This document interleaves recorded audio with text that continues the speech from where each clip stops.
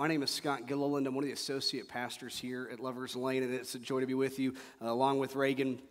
And we're just glad that you're with us. And we hope that if nothing else this morning, that you walk away knowing that at Lovers Lane, our mission statement is loving all people in relationship with Jesus Christ. And we hope that that is made clear to you both in word and in action. So we are continuing our series this morning for the month of August called A New Thing. And we've been talking about how God is doing a new thing here at Lovers Lane as we kind of vision for what this year is going to hold for us as a church, and how God's also doing a new thing in each of us as individual followers of Jesus. And we've been talking about this in the context of our values that we name here at Lovers Lane of worship, learn, engage, and share. We've talked about worshiping and engaging. We talked about engaging our community and world last week. Today we're going to talk about learning because it's back to school Sunday. And we're going to talk about the value of learning. And I think it's important that we talk about this because I think so often people of faith get characterized as being rigid or being stuck in the mud or being, let's be honest, even arrogant in what we believe we know to be true. And I think it's important that as people of faith that we value learning. And as a church at Lovers Lane, we believe that learning is valuable, that we should engage God with our minds. And so let's talk about that today, because I actually think that our faith could inspire us and should inspire us to be learners. So I want us to wrestle with this question today and to work within this question today of how can faith inspire us to learn a new thing? How can faith inspire us to learn a new thing? Maybe you're not going back to school this season. Maybe you haven't gone back to school for a long, long time, and you're saying hallelujah for that. But we are all called to be learners. And to help us in this conversation today, we're going to turn our attention to the Gospel of John, beginning in chapter 3, verse 1. If you want to turn there in your Bibles or in your Bible apps, or you can see it on the screen. It's Gospel of John, chapter 3, verse 1. This is the story of Jesus and his encounter with a man named Nicodemus. And I want to assume nothing this morning about what you know. Maybe this is your first Sunday in church ever. The Gospel of John is one of 4 Gospels in our New Testament. The Gospels are the retelling of the life and ministry of Jesus. And the Gospel of John is the very last one written. It was written sometime in the year 90, the original 90s, not the Clinton years. And that joke's so bad, I tell it every time and it never gets a laugh. But I'm powering through, so one day it'll be funny. I love bombing jokes. I don't know why. It's just a hobby of mine. So, written in the 90s, and John's gospel is radically different than the other 3. If you read through the New Testament, you'll read the other 3 Gospels first. You'll get to John, and it's almost like an entirely different story. He has a totally different lens with which he tells the story of Jesus, and it's all about these signs and these wonders. It's a very spiritual gospel. And it also is where we find one of the absolute mountaintop moments in Scripture. John 3:16, right? For God so loved the world that he gave his only begotten Son so that all who believed in him would not perish but would have eternal life. One of the most famous scriptures ever, made famous by Stone Cold Steve Austin, right?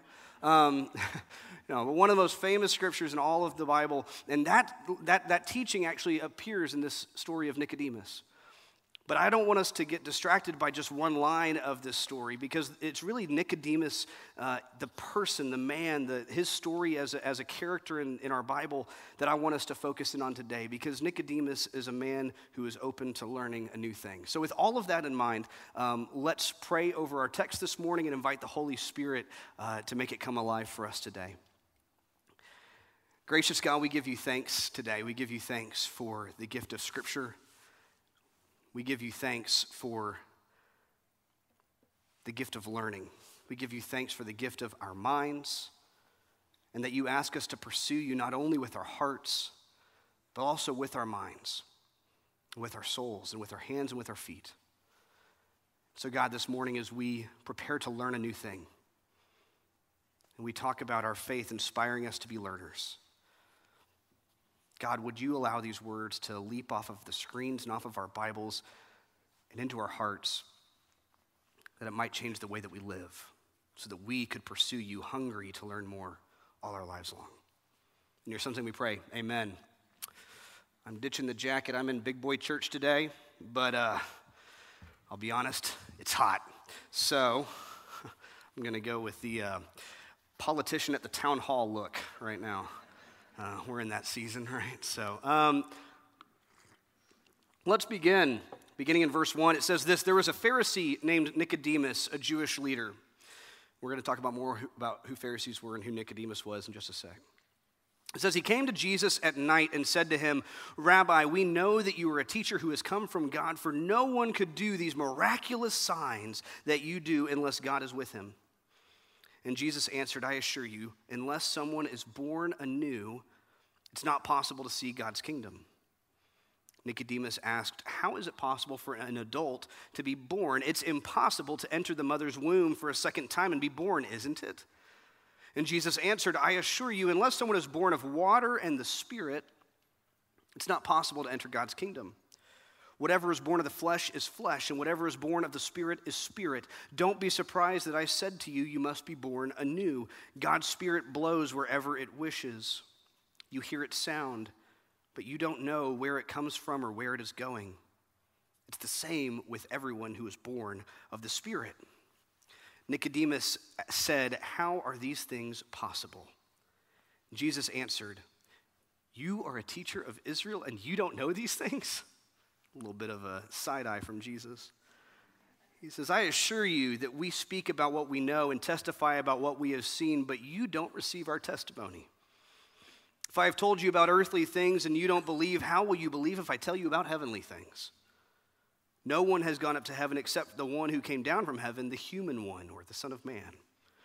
Just as Moses lifted up the snake in the wilderness, so must the human one be lifted up so that everyone who believes in him will have eternal life. God so loved the world that he gave his only Son so that everyone who believes in him won't perish but will have eternal life. God didn't send his Son into the world to judge the world, but that the world might be saved through him. Word of God for the people of God, let us say. Thanks be to God. So let's talk for a moment about who Nicodemus is, because again, I want us to focus on the character of Nicodemus today. I think he has a lot to teach us. Nicodemus, it says he was a Pharisee. We'll talk about that in just a second. But it says he was a leader among Pharisees. So we can imagine that Nicodemus is an older man, 60 years or more, right? He was trained to be a Pharisee. Let's talk about who those guys are. We talk about Pharisees a lot in church. And again, maybe this is your first Sunday in church, or maybe you've been coming for a long time and you're like, Scott, I honestly don't know what Pharisees are. And that's okay. Today's all about learning. And so Pharisees, it was this sect of Jews that came about, and scholars aren't entirely sure when, but the ballpark estimate is somewhere around the 3rd century BCE. So a couple hundred years before Jesus arrives, there's this sect of Jews called Pharisees that are formed.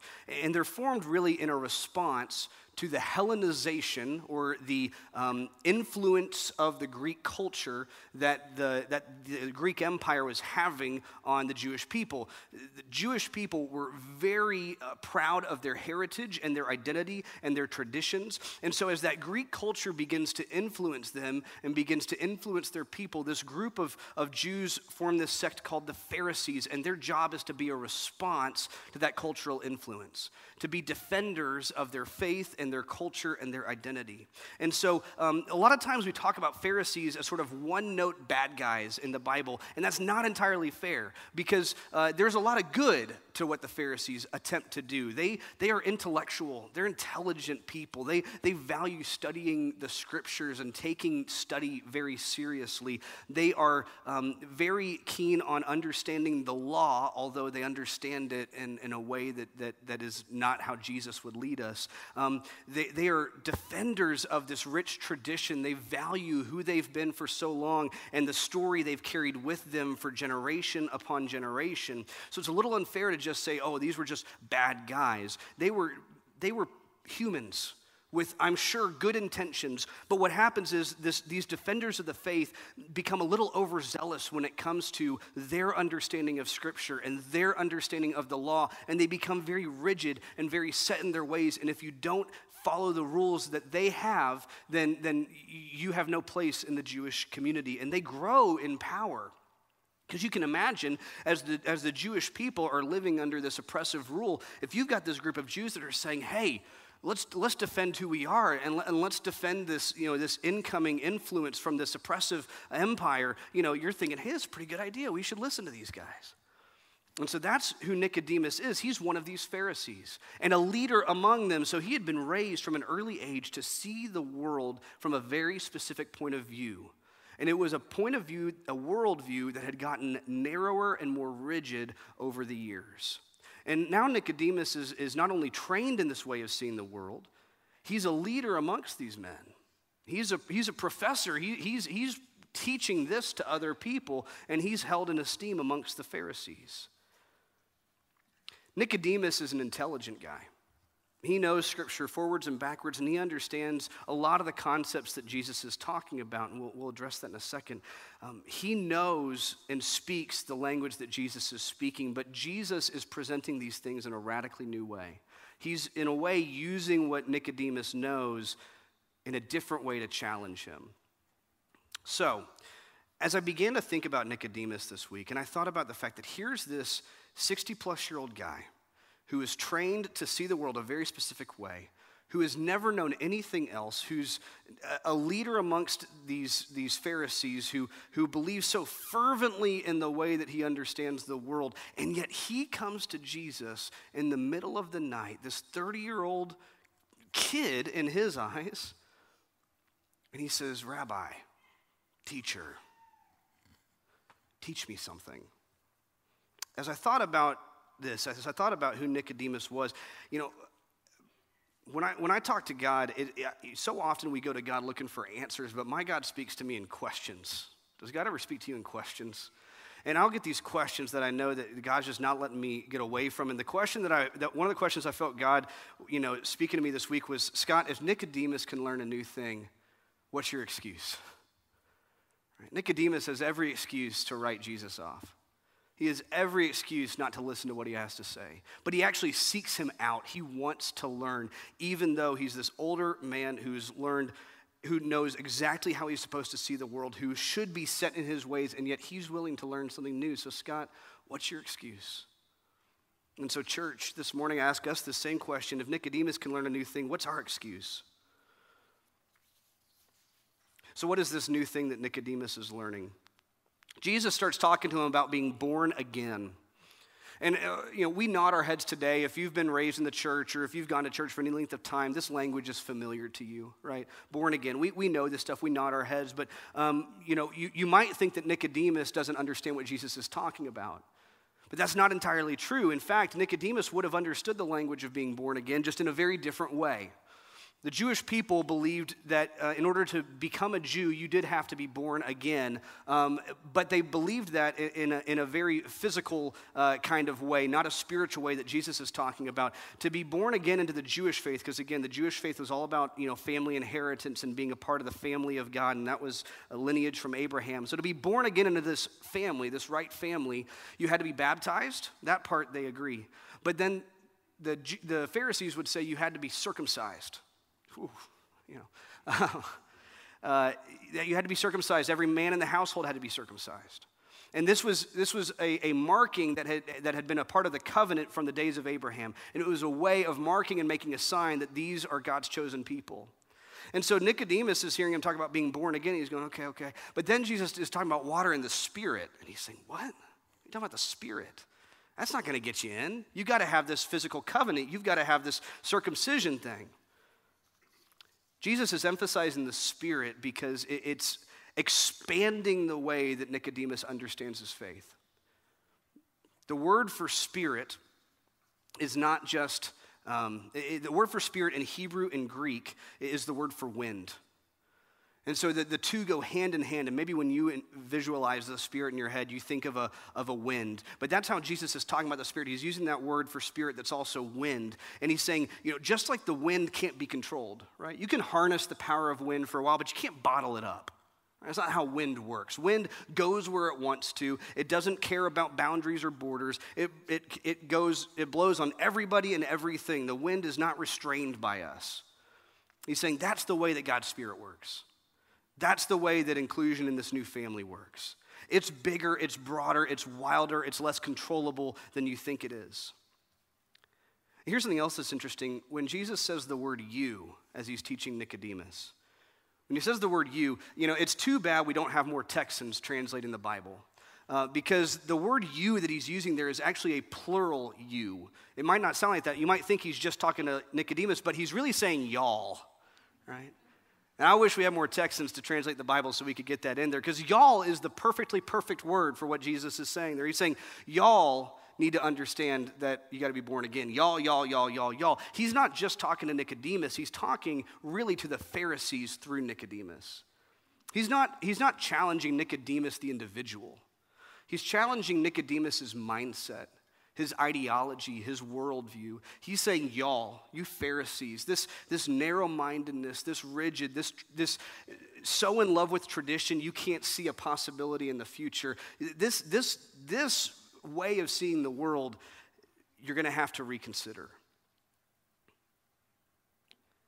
Because for Jesus, the love of God is so much broader, so much grander, so much greater than the kind of love the Pharisees are uplifting. We get to this mountaintop teaching in 16 and 17. You know, and we might hear Jesus say, God so loved the world that he gave his only son. And we might nod and say, amen. Oh, that's so good. But if we put ourselves in Nicodemus' shoes and we sit where he's sitting, imagine being Nicodemus and hearing Jesus say, God so loved the world. That's a big statement. We shouldn't miss that. See, if you're a Pharisee, you believe that God loves the Israelites, the Jewish people. This is God's family. We are the chosen people. Anybody who wants to be blessed has to go through us, right? And who's the enemy if you're living in Israel at this time? Who's the enemy if you're a Pharisee like Nicodemus? The enemy is the world. It's this pressure. It's this oppression. It's this empire that's trying to snuff us out, that's trying to turn us into something that we're not. And you're telling me that God loves the world? What? I don't know if I can follow you there, Jesus. But he keeps going. He says, so that everyone who believes, not everyone who goes through circumcision, just everyone who believes. You can't control that. You can't put that in a box. Everyone who believes in him won't perish but will have eternal life. And then Jesus isn't done. He keeps going. He says, God didn't send his son into the world to judge the world, or other translations say to condemn the world, but that the world might be saved through him. And again, we might be thinking, oh man, isn't that powerful? Isn't that great? But I guarantee you, Nicodemus' jaw is on the floor and his mind is exploding. Because this is so radically against what he's been raised to see and to believe and to teach. It reminds me so often, you know, it's easy to point our fingers at the Pharisees and go, man, I can't believe those guys never understood it. I can't believe they would attack Jesus like that. But, you know, I think about in my own life of faith, one thing that makes me a Christian and one thing that keeps me a follower of Jesus is that Jesus challenges me like he challenges Nicodemus. There are times in my life when Jesus has called me to love someone that I didn't want to love, or to have grace for someone I did not want to have grace for, or to forgive someone I did not want to forgive. Has God ever inspired you? Has Jesus ever led you to love somebody that you weren't sure you wanted to love? Or to have grace for someone you didn't want to have grace for, or to include someone you didn't want to include? Students in the room, has God ever asked you to pull up a seat at the table for someone you weren't too sure about? Or to walk across the room and say hello to someone that you didn't think you wanted to? See, the thing that keeps me following Jesus is that I need a faith in my life that just doesn't just regurgitate Scott back at me, right? We live in a time where it's really easy just to live in this sort of bubble and to live in a sea of confirmation bias and have everybody tell us that we're always right about everything always. And the last thing I need is for God to just fit into my box and to fit into my image. And when I read the story of Nicodemus, it reminds me that every time I try to stick God into a box, it's like trying to capture the wind. It doesn't work. God busts out.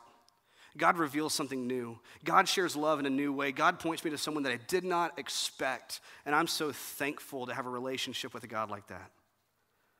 And so I've said this before in here, but I think it's worth and bears repeating. Our faith should change the way that we live. We should look at our lives, look at our minds, look at our hearts, look at our actions, and we should be able to identify how those things are different because of our faith in Jesus. Otherwise, what's the point? If all we're doing is just putting Jesus into our box and we're not allowing Jesus to lead, guide, and direct us in our hearts and our minds and our hands and our feet, what's the point? So this week I had another question come into my mind. I heard God, honestly, it's annoying, when he doesn't let those questions go. He says, Scott, when's the last time that Jesus changed your mind? When is the last time that Jesus changed your mind? We're about to go into a whole new, aren't y'all so pumped at the new election season? Oh my gosh. Here we go. We're about to enter into a season where it's going to be very easy to just grab all the ammunition you can and just double and triple and quadruple down into what you think and believe and to just go into attack mode. But the Jesus that I follow challenges us to reconsider what we think we know and to look at life as an ongoing conversation and to allow the Spirit to breathe on everybody and to recognize God's presence in everybody. So I look at Nicodemus, and here's the interesting thing about this story. Jesus continues teaching for a little bit longer, but then it just ends. Nicodemus doesn't say another word. It doesn't say Nicodemus believed all these things as he left. It could have said that. Gospel says that at times in different stories about people encountering Jesus. Or will say they left believing all that they had heard. It doesn't say that. It could have said, Nicodemus fell on his knees and said, Lord, Lord, I want to be your disciple. It doesn't say that. It ends, and it's just done. Nicodemus doesn't say anything. The scene just ends. We can assume that Nicodemus was, speechless. And maybe he left just quiet. Maybe he left convicted. Maybe he left sad. Maybe he left challenged. But he just left. But that's not the end of his story. Nicodemus appears in the Gospel of John 3 different times. The first time is when he is taught by Jesus. The second time is later in chapter 7 when Jesus is brought before the Sanhedrin. That's like this council of Pharisees that were there to judge Jesus. They were understandably not very excited with the kind of faith that Jesus was teaching and preaching and the love that he was about. And so Jesus gets brought before the Sanhedrin, and they're kind of running this, circus of a trial. Jesus is not able to actually defend himself, and it's Nicodemus, it tells us, that stops them and says, you need to let Jesus defend himself. This is not a fair trial. Now, it's interesting. Number one, it tells us that Nicodemus really was a leader amongst the Pharisees because he could stop down the Sanhedrin, right? That's like busting into the Supreme Court and saying, hold it, right? Not many people can do that, right? So number one, it tells us that about him. Number two, again, it doesn't say Nicodemus said, stop, this man is the Messiah. You need to hear what he has to say. It doesn't say that Nicodemus said, stop, I believe what he's all about. You need to follow him like I do. All it says is Nicodemus said, stop, this isn't fair. Let him defend himself. So even still, we don't get this sense that Nicodemus is this incredible follower of Jesus. Even still, we're not sure what he thinks of Jesus in his teaching. He's just kind of this cautious defender of Jesus' right to speak. He's kind of curious as to what he'll say. But even that's not the end of Nicodemus' story. The third time he appears in the Gospel of John is towards the very end in chapter 19. And this is after the crucifixion.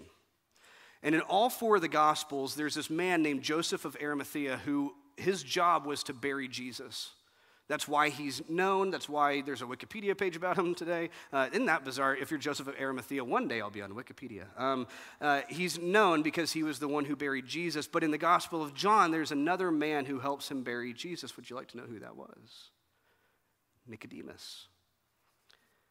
In case we were wondering how Jesus' teaching finally resolved itself in Nicodemus' heart, it tells us that Nicodemus joined Joseph of Arimathea to bury Jesus, but not just that, it tells us that Nicodemus brought with him 100 pounds, that's Roman pounds, today it'd be about 75 pounds by our measure, of fragrances and oils. 75 pounds of fragrances and oils that he was going to use to bury Jesus. Does that sound like a large amount of fragrances and oils to you? Yes? 75 pounds. That tells us two things about Nicodemus. One, he's flush with cash. That's a lot of fragrances and oils. But number two, That's the kind of burial you would offer a king, and only a king.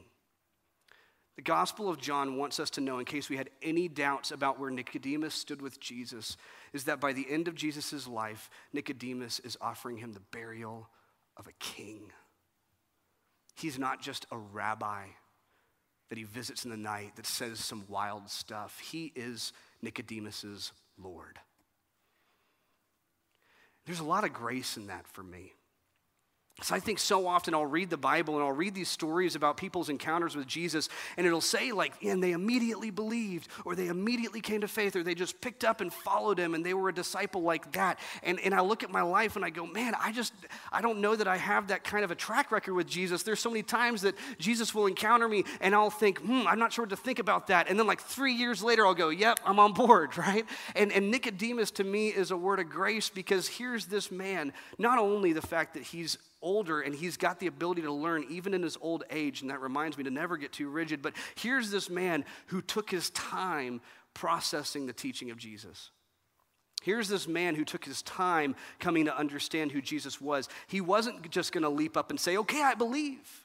He chewed on it and he sat with it and he let it work on him and his soul and his spirit. But man, when he made that decision, did he ever make a decision? 75 pounds of fragrances and oils.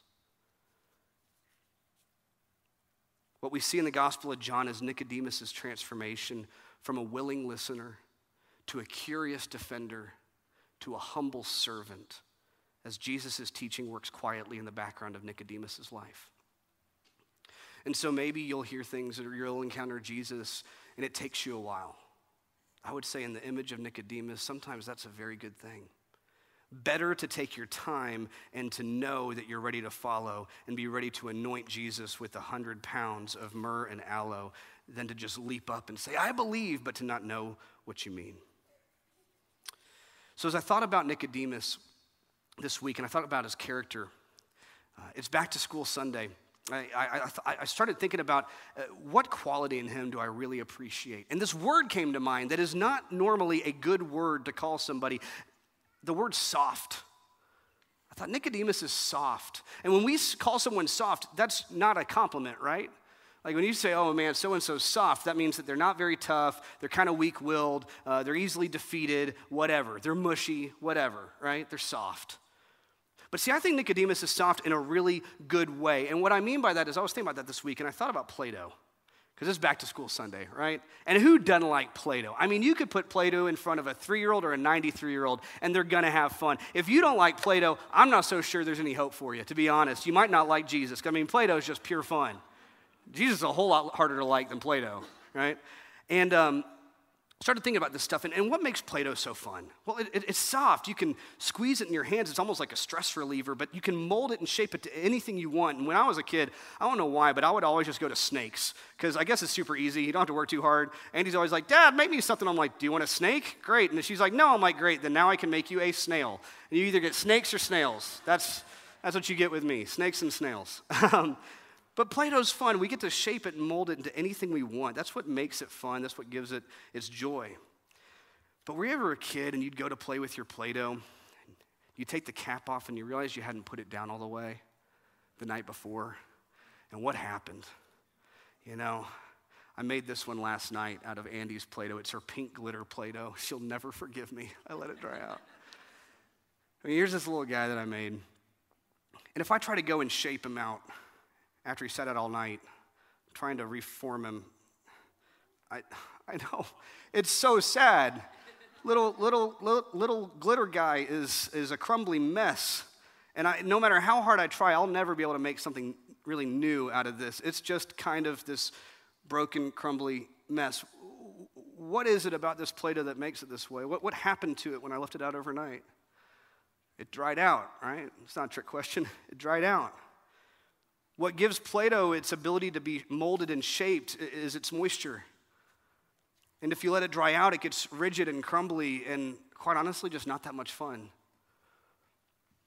There's a reason I think when Jesus is teaching Nicodemus, he couches that teaching in his conversation about being baptized in the water and in the Spirit.